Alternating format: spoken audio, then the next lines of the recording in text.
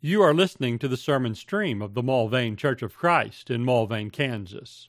Subscribe in your favorite podcatching app, or find and listen to any sermon online at mulvanechurch.com/sermons. Good morning. Good to see you all today. Isn't the most lovely of weather, but it's still a lovely Lord's Day. If you would be turning to the Gospel of John, we're going to take our reading from there this morning and begin what we hope to be a series of studies through this gospel. Let's begin reading in verse 35. We'll read down to verse 46. John 1:35. The next day, again, John was standing with two of his disciples. And he looked at Jesus as he walked by and said, "Behold the Lamb of God." The two disciples heard him say this, and they followed Jesus. Jesus turned and saw them following, and said to them, "What are you seeking?" And they said to him, "Rabbi," which means teacher, "where are you staying?" And he said to them, "Come and you'll see." So they came and saw where he was staying, and they stayed with him that day, for it was about the 10th hour. One of the two who heard John speak and followed Jesus was Andrew, Simon Peter's brother. He first found his own brother Simon and said to him, "We have found the Messiah," which means Christ. And he brought him to Jesus, and Jesus looked at him and said, "You are Simon, son of John. You'll be called Cephas," which means Peter, and we know means rock. The next day, Jesus decided to go to Galilee. He found Philip and said to him, "Follow me." Now Philip was from Bethsaida, the city of Andrew and Peter. Philip found Nathanael and said to him, "We have found him of whom Moses and the law and the prophets wrote, Jesus of Nazareth, the son of Joseph." Nathanael said to him, "Can anything good come out of Nazareth?" And Philip said to him, "Come and see." This "come and see," first given by Jesus, and then given by Nathanael. And I do believe these are the first time or the first record of anyone quoting the words of Jesus, "Come and see." We see this is something John sets out early in his gospel. And anytime we see repeated words, repeated phrases, particularly something like this at this early stage, I think it is a key for us, and John is telling us something. So yes, these people actually did say these things. These are historical records, but of all the things that they said in their conversation, I think John picked out the one that helps us the most. And basically, this will be this double, twofold invitation to come and see is going to be our invitation to go through the gospel and see Jesus. And so we're going to see Jesus as we go through the gospel of John. So I'm going to invite you to do what John invites his readers to do here through the words of Jesus and Nathanael. Come along and see. Now, when it comes to the Gospel of John, we know that it is quite a different gospel than the other three. We have 4 gospels in all. Of course, we have Matthew, Mark, Luke, and John. And John tells us specifically what it is that he's doing. John is directly telling you these things so that you might believe. And John is very much the gospel of belief.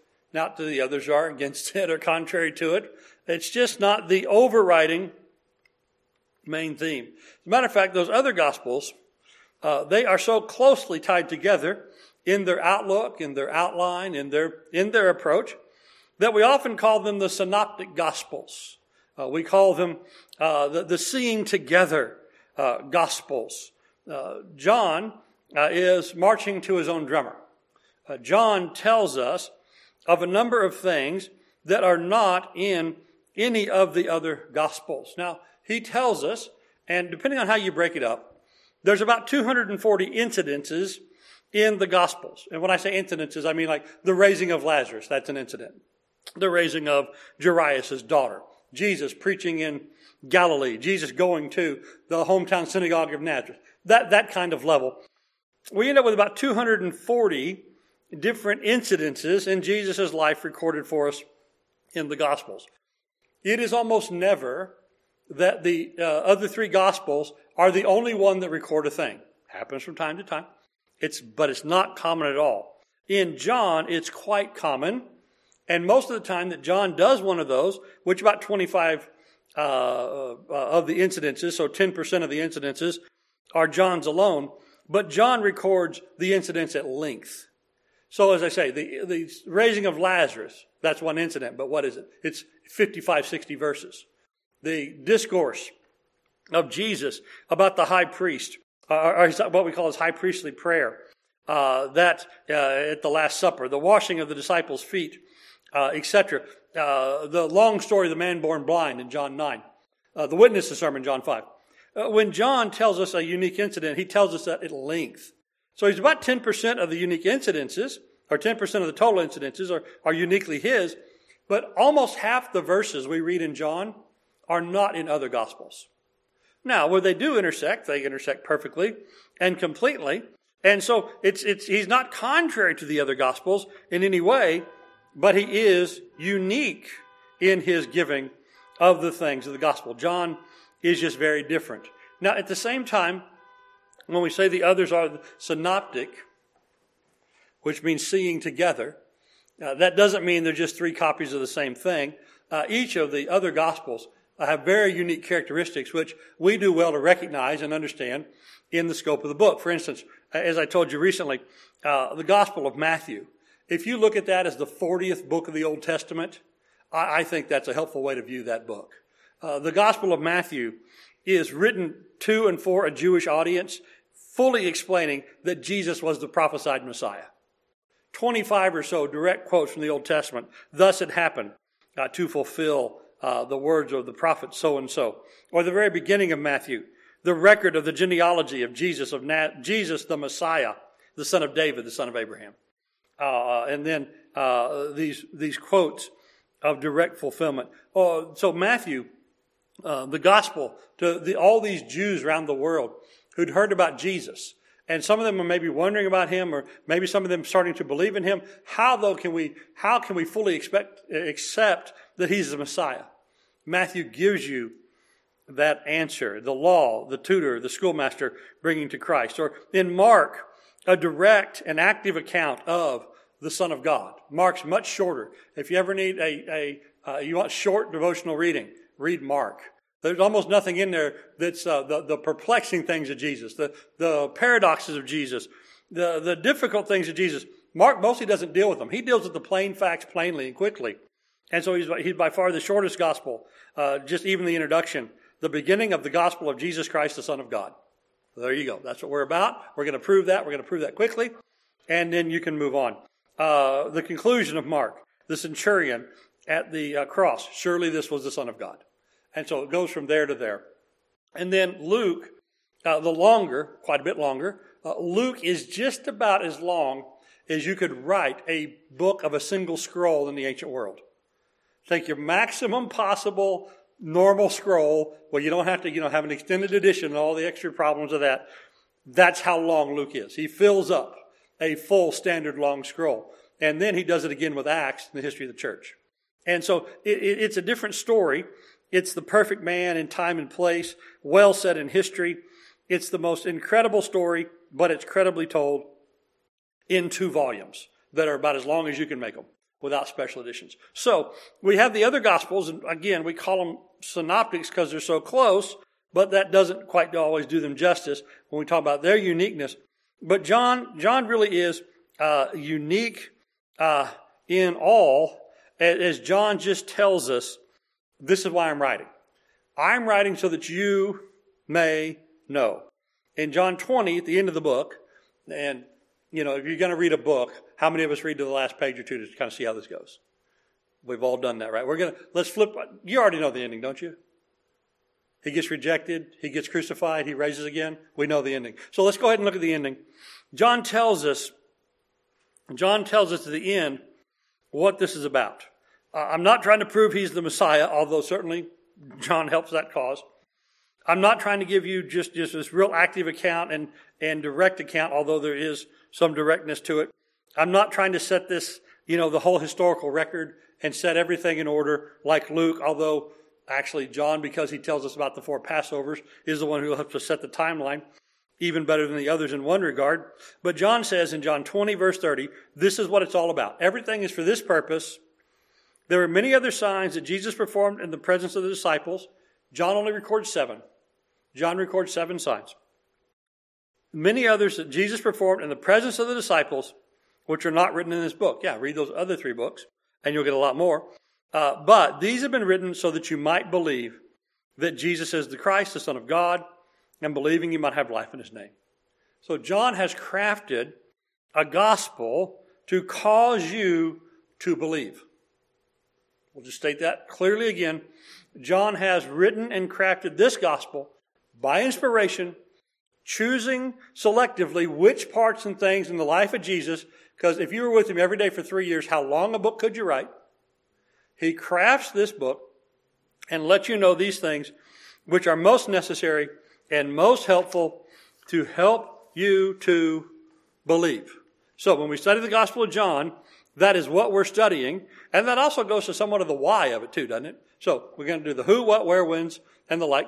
So let's talk about the when. We're not going to talk about the when very much. When was the Gospel of John written?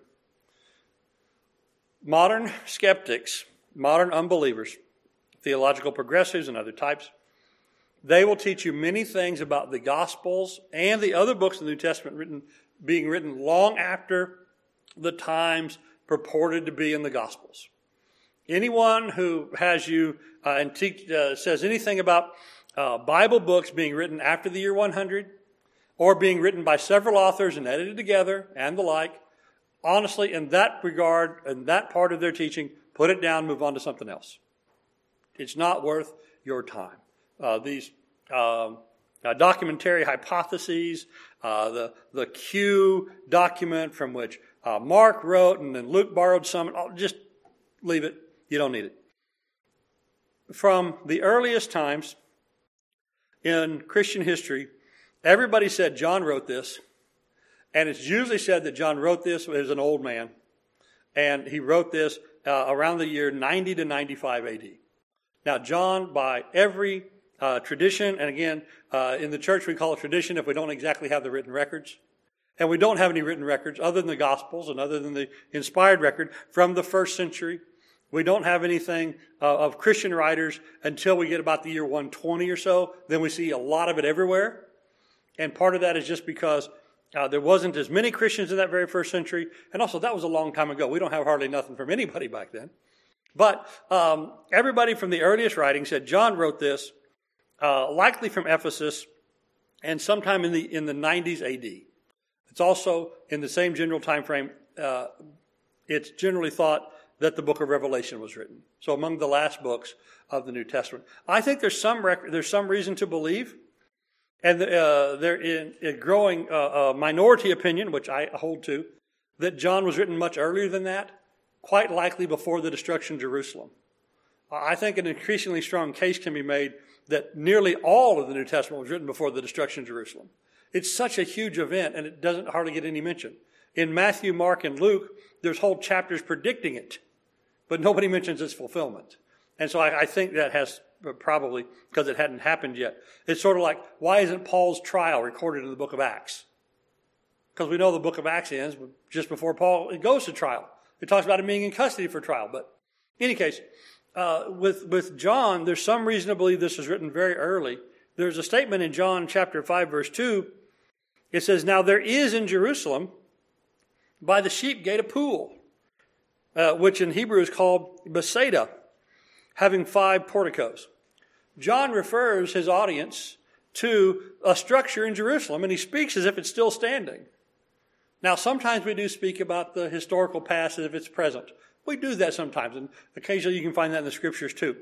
But John, the indication you'd get from reading John 5 is that Jerusalem and this structure is still there.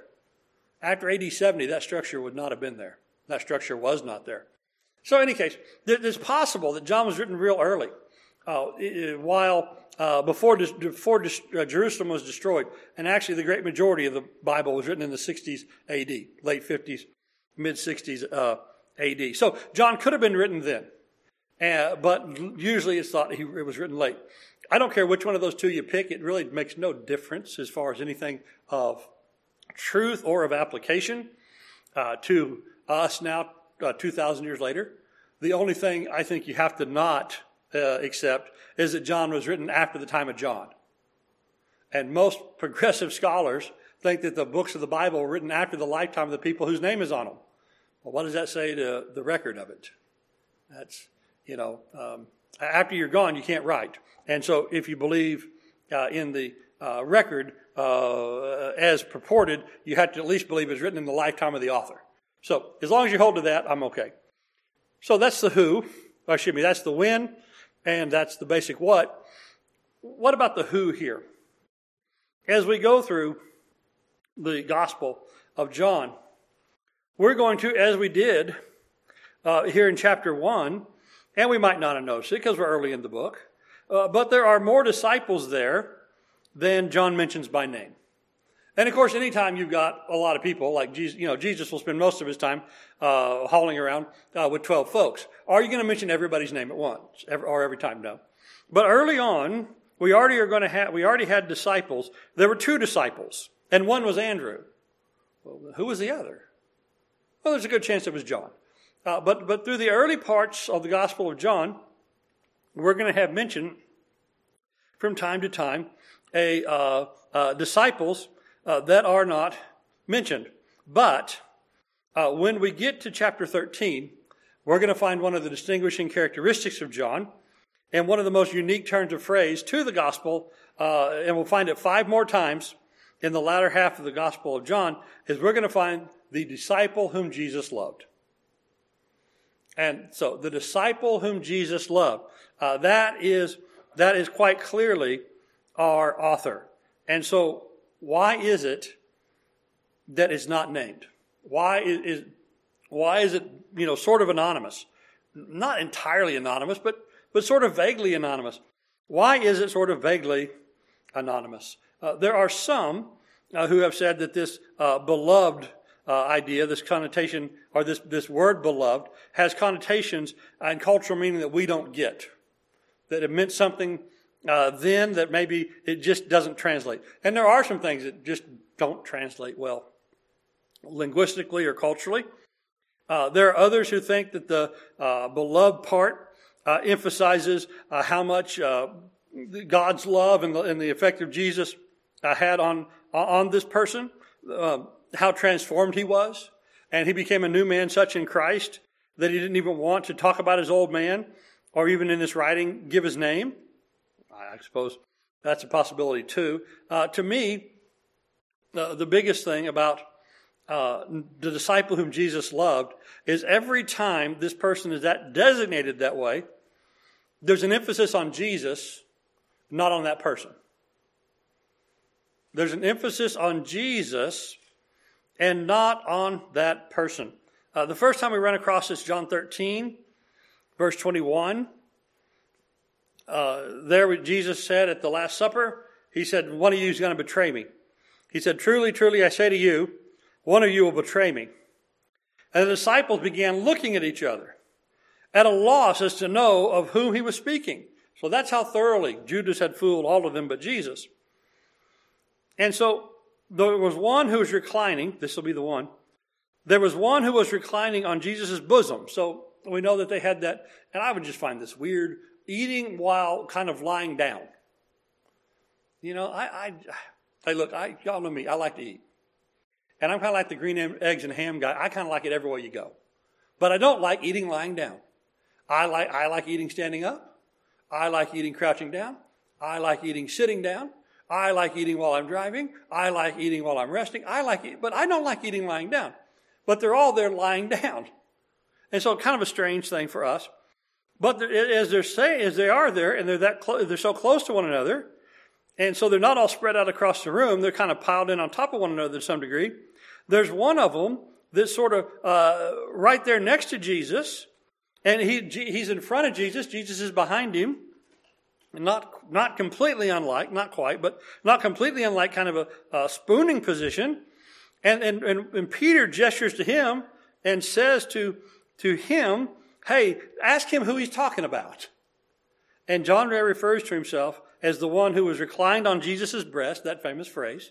So he's leaning back to talk to Jesus because Jesus is behind him. So he's kind of turned back and probably looking over this shoulder, or maybe over this shoulder.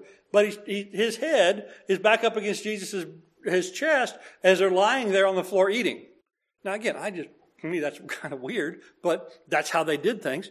And the one who was there closest to Jesus, the one who's there who could, when he leans back a little bit to talk to the guy behind him, which is Jesus, who puts his head on his chest, that's the disciple whom Jesus loves.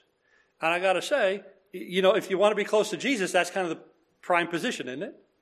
And he's the one who's closest to Jesus. And so that's where the first time it comes up, the disciple whom Jesus loves. And Peter says, hey, ask him what he's talking about. And then there's 4 more times it comes up when they go to the disciple whom Jesus loves goes to the place where Jesus is being tried. He gets in the door, and Peter gets stuck at the gate. And Peter ends up out there with the servants, and what happens? Peter ends up denying Jesus. And then also at the cross, the disciple whom Jesus loved appears to be the only apostle who witnessed the crucifixion. And Jesus tells that disciple, care for my mother. And then in John 21, he's the one who recognizes the resurrected Jesus before the others. And he tells Peter, hey, isn't that the Lord? And then Peter throws himself off the boat to swim to shore real fast. And then when Peter is restored and asked to feed my sheep 3 different times, and he gets very embarrassed about that and kind of being called out, Jesus tells Peter, when you're old, you're going to be bound up and carried where you don't want to go. And then Peter says, hey, what about this guy, the disciple whom Jesus loves? What's going to happen to him? And Jesus says, it doesn't matter. What if I wanted to stay till I come? What is that to you? You follow me. So every time, 4 of the 5 times, 4 of the 5 times that the disciple whom Jesus loves, that turn of phrase is used, Peter's there, 4 of the 5. And I got to say, in all 4 of the 5, Peter doesn't come off real well, right? Whatever else the Gospels were about, the Gospels are not about making the apostles look good. Now, as the authors of the Gospels, if they're going to write them, and they're going to write them like most humans write, how are they going to make themselves look? Now, I would imagine in the next year, we're going to see some books about the Trump administration.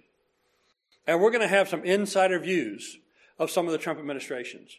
And the people, I don't know who's going to write what books on what topics in regard to this, but there's one thing I'm going to predict, that the authors of these tell-all books about what happened in the Trump administration, how do you think they're going to come off looking in their books? They're going to come off good. And they're going to come off as justifiable, or their justifications are given for why they did what they did. And who is going to look bad? Everybody else. And the more they want to sell books, what are they going to say about the president or other notable people in the administration? Oh, they were really bad, right? So the authors of these books, they're going to be the ones that come off looking good. And the subjects of these books, they're going to come off looking bad. And it's not just the Trump administration. When the Biden administration is over, what's going to happen with the book publishers? They'll be the same books. And when the Obama administration, when the Bush administration, when the Reagan administration, etc., when all those are over, what happened with the books? So the authors write these books partly to tell the story, but also partly to do what? To make themselves look good. They always do.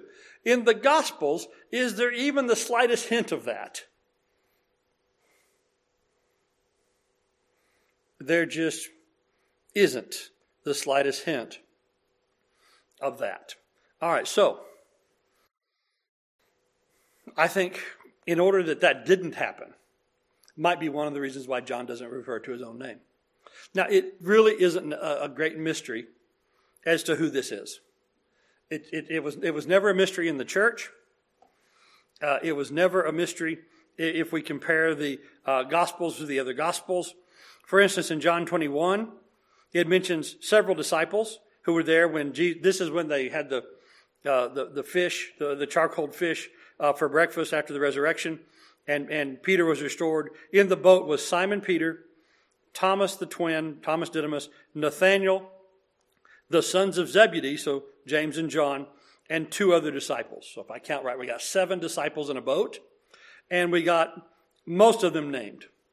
There's 2 that are not named at all, and the 2 sons of Zebedee are James and John. And then, if we count who's there at the rest of the things that go on, it's obvious that the son of Zebedee, John, is the one who ends up having that conversation with Jesus and with Peter. There was, James and John and Peter were the ones who were closest to Jesus. They were with him in the garden. They were with him at the Mount of Transfiguration. They were the only ones in the room when Jairus' daughter was healed. And so that conversation that goes on about one of them living for a long time has to end up being Peter or John. Or excuse me, not Peter. Has to be either James or John. And of course, James is the first apostle to die. And then there's a legend goes around that this apostle's not going to die. Well, who's the one that lived a long, long time? Is John. So it's not really a deep mystery. It never has been a deep mystery. I think it's interesting that the fact that the name is not given, it leaves us some room. It leaves us some room. And let me ask you this for a second, if this is maybe not possible. John, I think, is crafted this, asking us to, in the words of Jesus, in the words of Nathanael from the first chapter, come and see and follow along. I think he's asking us, as it were, as the reader, to put ourselves in this journey, to picture ourselves at these things, to walk along in the footsteps of Jesus through these histories. And then, as we talk about the story of Jesus, is there a place for us? Do we fit in here somewhere? Can we consider ourselves, by the grace we've been given, can we consider ourselves by the instruction here to become one of his followers, to accept that, to become one of the children of God? And can we picture ourselves as blessed directly of God? I think we can. I think maybe there's some room here that's left for us. If we just had to, this was Peter, this was James, this was John, then I don't know that it would accomplish the same thing. I think this may be done to leave some room for us to think about ourselves as a part of this. That this is something that concerns you and me. Now, no, I mean, it's not a build your own adventure where we get to be in it and literally be there. But in this, as a literary device to help us picture ourselves there and to respond as these things happen. And we see the response of the apostles, or we see the response of the healed, or we see the response of various people.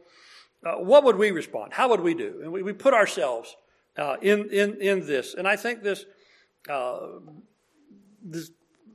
being semi-anonymous like this allows some room for that kind of thinking and that kind of an exercise. Now, if that does seem a little too squishy for you, and maybe for some it does, I have to say there is one other theory as to why he's not directly named, and that is that John may have been written at a time when there's still persecution of the Jews against the Christians, and being semi-anonymous like this was a protection. Do you want to sign your name to the incriminating documents? We know in the Gospel of John it's recorded that after Lazarus was healed, what did the Jews want to do with Lazarus? They wanted to kill him too, because he was causing people to believe in Jesus just by his very presence.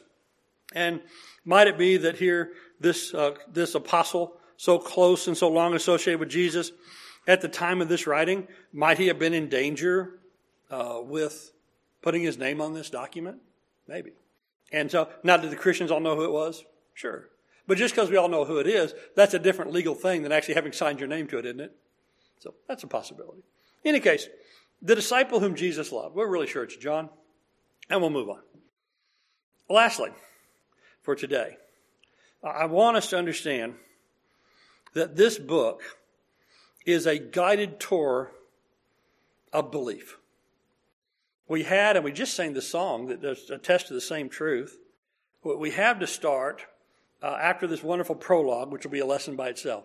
But after this wonderful prologue, we have John the Baptist saying to the whole world, behold, the Lamb of God who takes away the sins of the world. And that's right from the outset. And then we see through the book how Jesus is that. And then we have these disciples who come. And Jesus says to them, hey, come and see. And I used to think that was just like the world's most sad sack question. When the disciples run up and Jesus said, "What do you want?" And I go, "Where are you staying?" "What do you mean, where am I staying?" Like, who are you? What are you teaching? Why are you doing this? Did God send you? That to me would be appropriate questions. But the question, what do you want? Where are you staying? What? Oh, but if it gives the occasion to say, come and see what's going on. Isn't that what we're invited to do in the book? In the book, we're invited to come and see. And then in the very next thing, as we read this morning, to start, what is it then that one disciple says to another? He said, "We found the Messiah." And what do you mean? Who? Jesus of Nazareth. He's the one the prophets talked about. It's like, Nazareth, really? And what does he say? Quoting Jesus. Yeah, come and see. And so from Jesus himself, recorded through John, and from one of Jesus' earliest disciples, spoken to another one of the disciples, is this question, is this invitation to us to, hey, come and see. What have you found? I found the Messiah. What do you mean? Hey, come and see, right? And so today we talk to people about Jesus. They go, what do you mean about Jesus? How do you know about Jesus? Well, come and study, or come and see, come and read, come and examine these things about Jesus. Lord willing, next week we're going to talk about how John is going to guide this tour of belief to get us to belief at the end. Now, I would ask you for our study for next week, I'd ask you to do a homework assignment. I don't often ask you to do that, aside from love your neighbors and be faithful. Now, I'd like you to have a homework assignment. I'd ask you, please, read John. Just read it to read it. If you read 3 chapters a day, you'll be ready by next week. It's about 2 hours, they estimate, just to read all the way through. That's 2 TV dramas. Much better use of your time. That's one long movie. It is a drama. It is the most important story ever told, the greatest story ever told, as one said.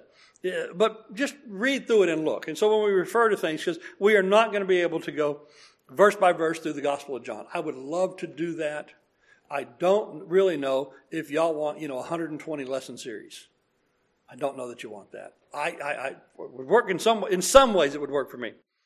But we're going to take this guided tour of belief. And like any guided tour, we're all on the bus together. We're going to go by some things faster than you want. It's like, hey, slow the bus down. I want to stop over here and look.